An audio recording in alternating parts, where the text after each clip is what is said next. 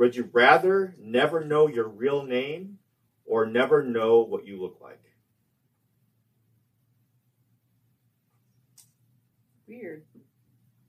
I have to go probably my real name. I think it's kind of cool because then I can just switch names. Have a different name all the I'll do time. that. If you don't know your name, people would just Actually- make a name for you, like they would.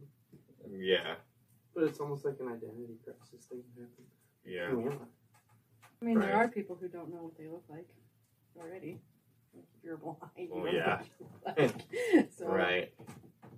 I don't know. I think I would want to know what I look like. I think I would too.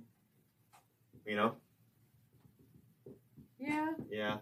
I could guess- just, I don't know my name. I can just make something up. Right. You have a new name every day, Or something would just stick.